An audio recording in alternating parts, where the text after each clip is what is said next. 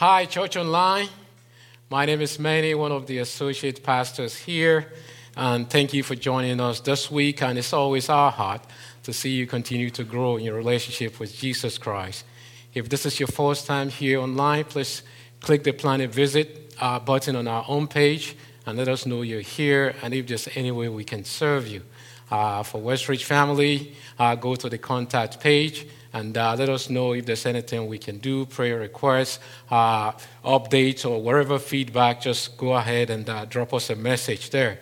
I have good news for you.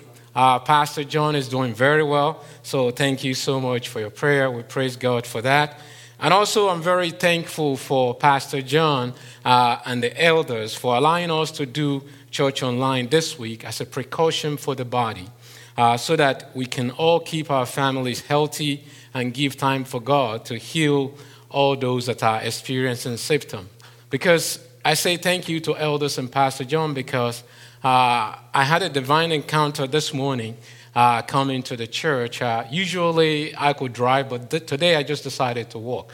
So at the end of the Goldwood Drive, I just see a vehicle pull over and say, "Excuse me, I'm here for the first time. I just moved to the area I'd like to attend." And I just told her, "Sorry, today you have to join us online." And she said, "Well, I know I can see you're busy. You're probably going to the office with your bag, but I can really use prayers, you know." And that's a divine encounter. That's the reason why I say we're so grateful, even we can hold church online, that someone can come and say, "I need prayer. I need someone to be there for me and pray for me." So she told me a situation. We pray over our situation, and she felt the peace of God. And she said, thank you that you even stopped by and met with me this morning. So it's so amazing how God put things together for his people. Holy Spirit draw people together for a reason so that his people can experience his peace. So we're very thankful to have church online today. So today, as we continue our series on Proverbs, I'll be looking at the topic of stewardship. What does it mean to be a steward? In the ancient world, a steward is a person who did not own the family wealth or the family property or the family possessions, but he was given the charge over these things to make sure that everything ran very well, properly. And in the New Testament, the Greek word for stewardship is oikonomia, oikonomia. And that word oikonomia is made up of two parts. The fourth is the word oikos, which means the word for house in Greek. And the second is the word nomas, which means the word for law in Greek. So the word oikonomia has to do with the law of the house or the rule of the house. How matters in the house are tended to or taken care of. And from that word, oikonomia, we derive the English word, as you can all guess, economy, which can simply be defined as the careful management of available resources. And in the Bible, we see over 2,000 scripture references to the word stewardship. And Jesus also taught as much on this topic of stewardship than heaven and hell. Because Jesus wants people to be productive. He wants people to be wise. He wants people to be faithful in what God has given to them so that they may increase in what the Lord has entrusted to them. And get this, God loves to look for those who are wise stewards. And in fact, Jesus said it best in the parable of the talents in Matthew chapter 25, where Jesus tells the story of a wealthy man who was going to go on a long journey. And before he went away, he gave his riches to 3 of his servants. To one servant, he gave 5. To one, he gave 2. And to the other one, he gave 1. And these talents are distributed to this servant according to the knowledge and evaluation of the ability of these servants to handle them. So, to whom 5 was given, he made 100% profit. To whom 2 was given, he also made 100% profit. But to whom 1 talent was given, he went and dug a hole in the backyard and buried the talent, which was totally unwise and unproductive of him. And Jesus concluded that the moral of the story is this, that those that are good stewards, he will give them more. Those that are wasteful and not wise in this area, he will take from them and give to the wise stewards. But I'm afraid that in our present culture, we have lost a foundational understanding of what stewardship means in the economy of God. But the good news is we have open access to the wisdom of God through Proverbs to help us with a better understanding and proper application of this principle. So in this area of stewardship, let's watch how God speaks about everything from you, from me, money, talk about it, possession, gifts, and time. Talk about all of that. Okay, let's get after it now so we can get in the books of Proverbs. Proverbs chapter 1, verse 19 says, "So are the ways of everyone who is greedy for gain. It takes away the lives of its owners." You see, people with excessive desire for wealth, most of the time, do it at the expense of their well-being. They neglect their health and even relationship, among other things, to the detriment of their life. And in Proverbs chapter 3, verses 9 through 10, the Bible says, "Honor the Lord with your possessions and with the first fruits of all your increase." Verse 10 says, "So your barns will be filled with plenty and your vats will overflow with new wine." You see, one practical test of whether you're trusting the Lord or your own judgment can be found in how you view your possessions and finances. You see, in the ancient agrarian society, the first fruit will have meant the choicest and best portion of the harvest. Today, this means giving to God the first fruit of your paycheck, rather than waiting to give after you've paid all the bills. Because giving to the work of the Lord is so honoring, and with how you spend your money shows how much the Lord means to you. And it's a tangible expression of your faith. And it also demonstrates how much you value the Lord as your Savior. And Proverbs chapter 6, verse 1 through 5 says this, "My son, if you become surety for your friend, if you have shaken hands in pledge for a stranger, you are snared by the words of your mouth.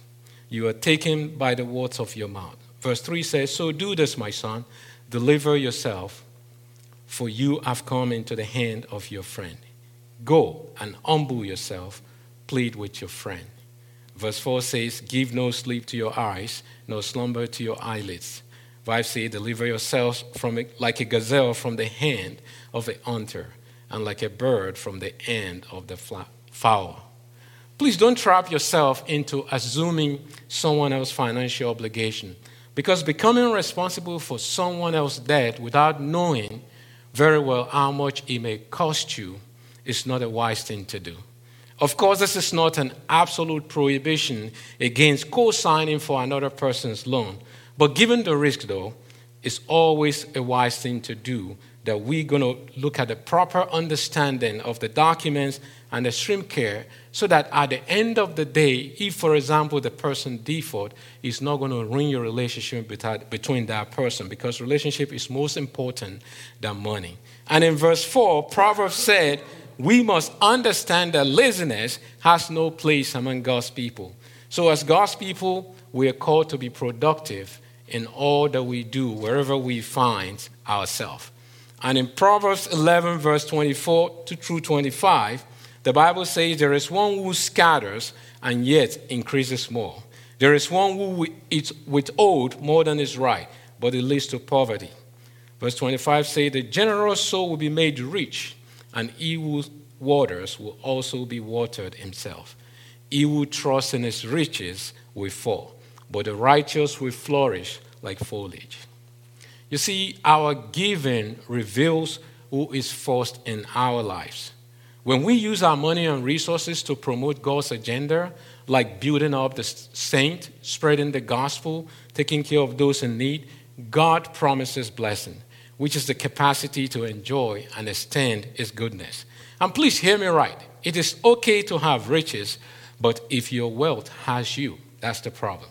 You see, the danger is when your wealth has you and becomes more important to you than spiritual things, which means that your wealth has now become your God. And that's the last thing you want to do, to replace God with your wealth in the way you conduct your life. Proverbs 13:11 says this: wealth gained by dishonesty will be diminished, but he who gathers by labor will increase.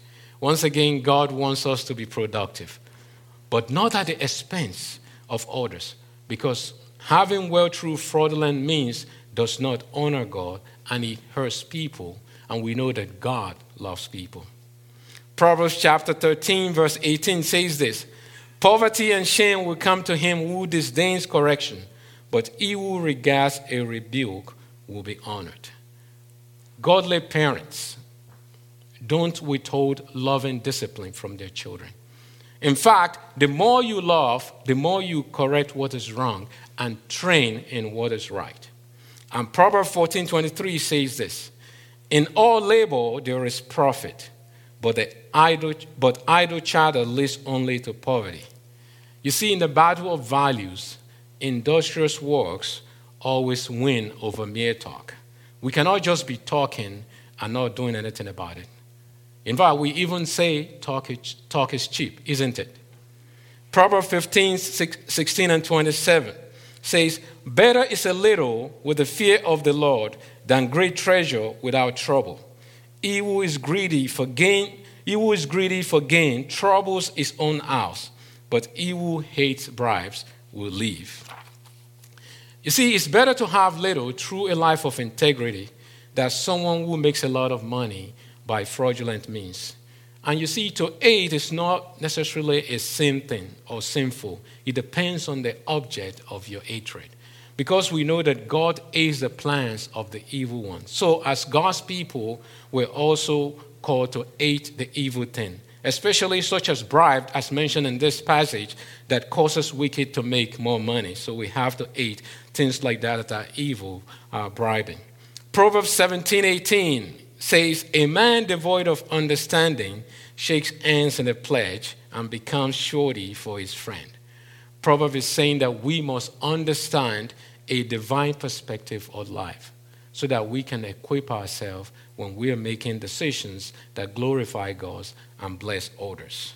And in Proverbs 18:11, it says, the rich man's wealth is a strong city and like a high wall in his own esteem.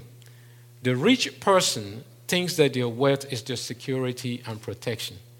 And even Solomon, the richest man in this whole wide world, knows that the only sure refuge in times of tribulations is the Lord. Proverbs 19:4 says this: wealth makes many friends, but poor is separated from friend.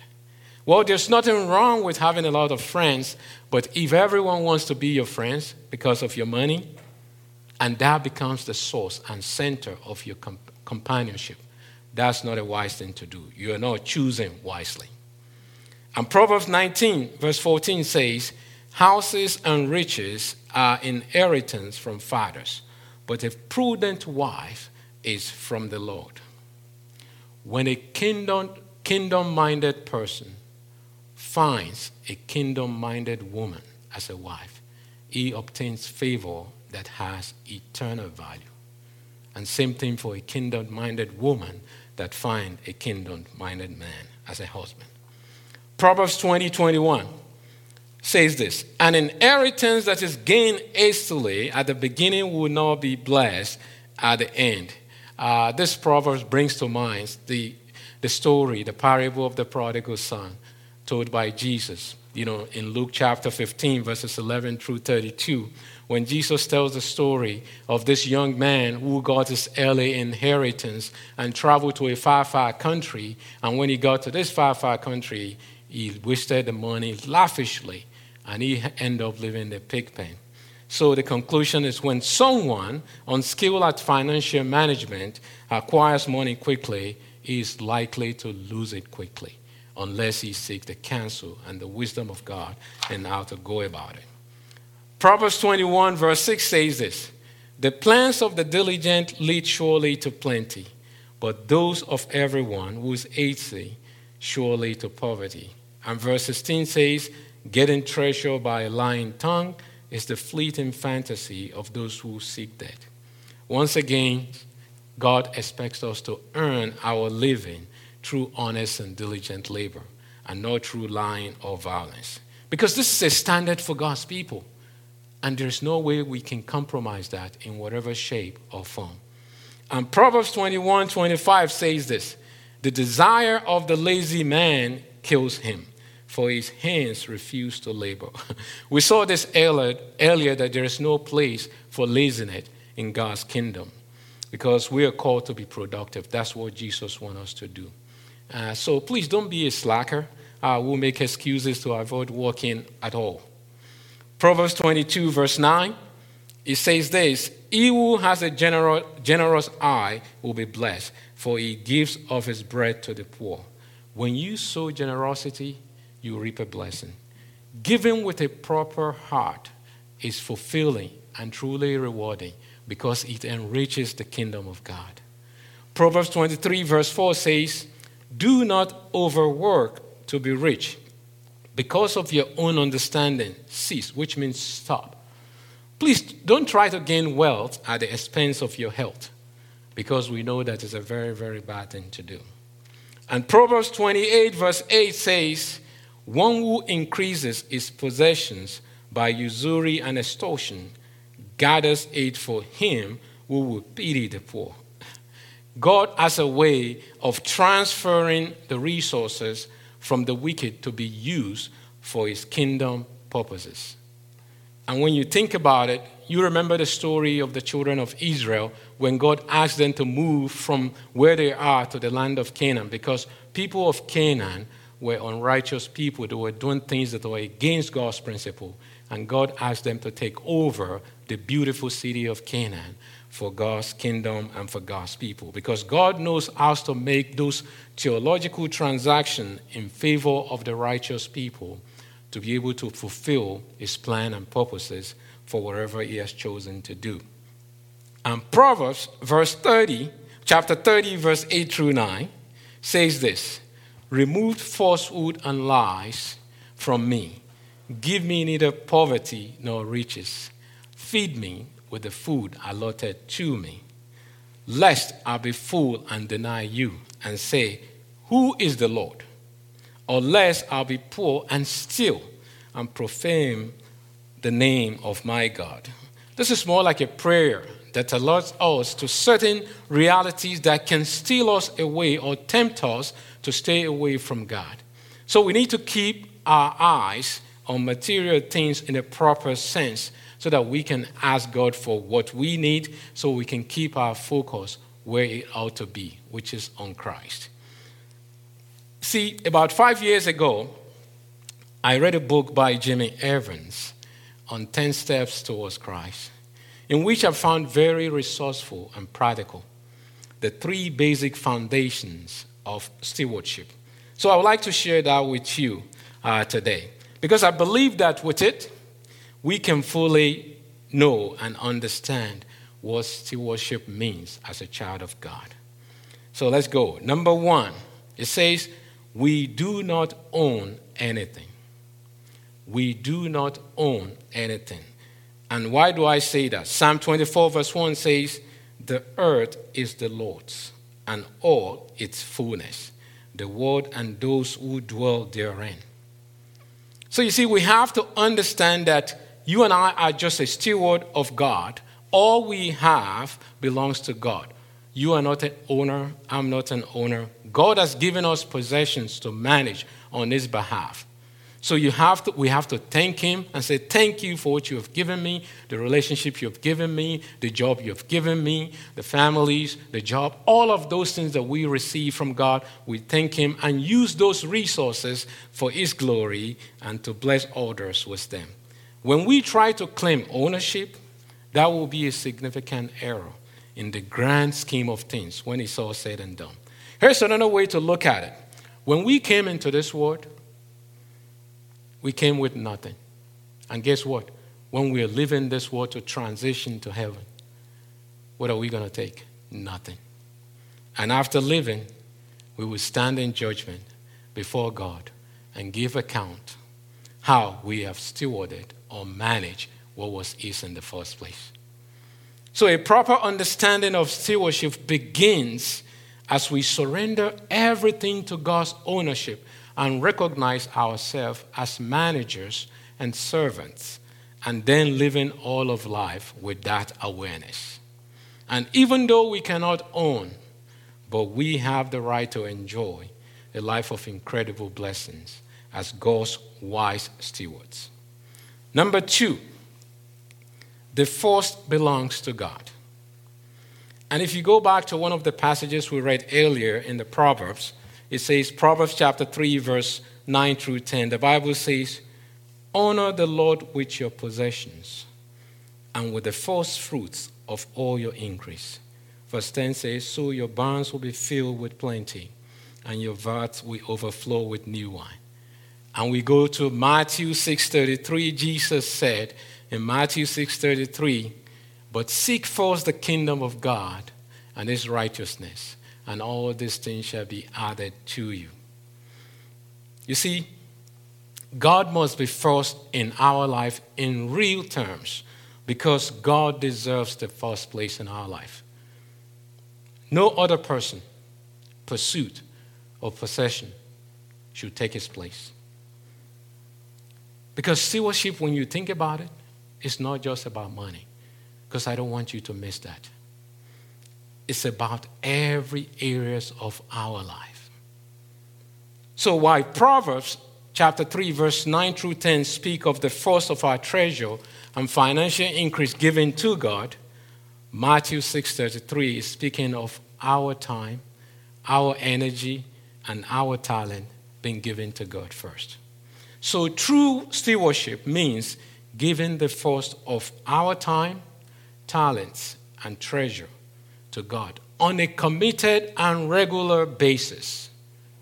Not just once a while or when we feel like it. It has to be on a committed and a regular basis.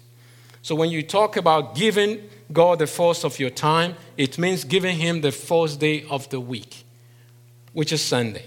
Also, giving God the first of your time also means giving him the first of your day to pray and seek his heart. And if you're not a morning person, just give him the best time of your day. Giving the first of your talent means that we serve the Lord using our gifts and ability to serve in our local church and those in need, because it's very important that we are contributing to God's work through our gifts and ability. Plus, if we're not doing that, we're denying the body of Christ and those around us of the God-given abilities and talents in our life. Giving God the first of our money means tithes and offering. And tithe means 10% of our incomes to the Lord. Everything after that is called offerings. Number 3, stewardship begins by surrendering our lives to God. And I like to make reference to what Paul was telling the church at Corinth. In 2 Corinthians chapter 8, verses 3 through 5, the Bible says, for I bear witness that according to their ability, yes, and beyond their ability, they were freely willing, imploring us with urgency that we will receive gift and the fellowship of the ministering to the saints.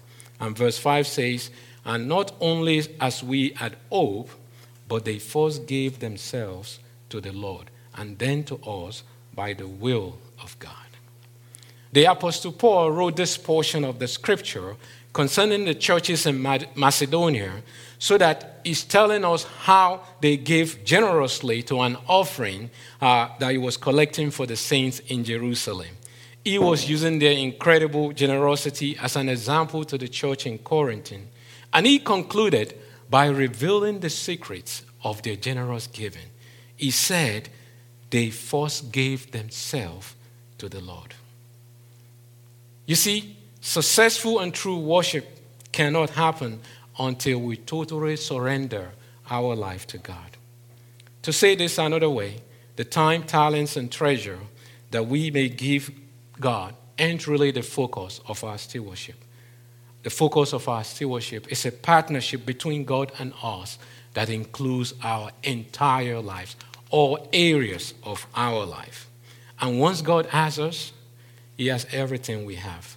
And we will have the proper understanding of stewardship that links our hearts and our life in a practical, dependent, daily walk with the Lord. So as I end today, I ask you to examine yourself after hearing God's heart for worship. How are you stewarding or managing your time, talent, and treasure? Do you take the time to invest in those things that matters most? Things that have eternal value. Remember, Jesus is saying that our use of wisdom and diligence with what He gave us to manage is how we will be judged by Him on His return. Because when it's all said and done, I want you to hear from Jesus when you meet Him face to face, to say to you, well done, good and faithful servant. Enter into the joy of your Lord.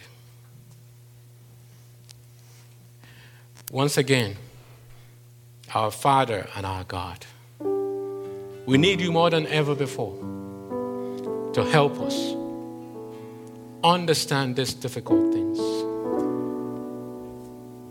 And beyond understanding them, Lord,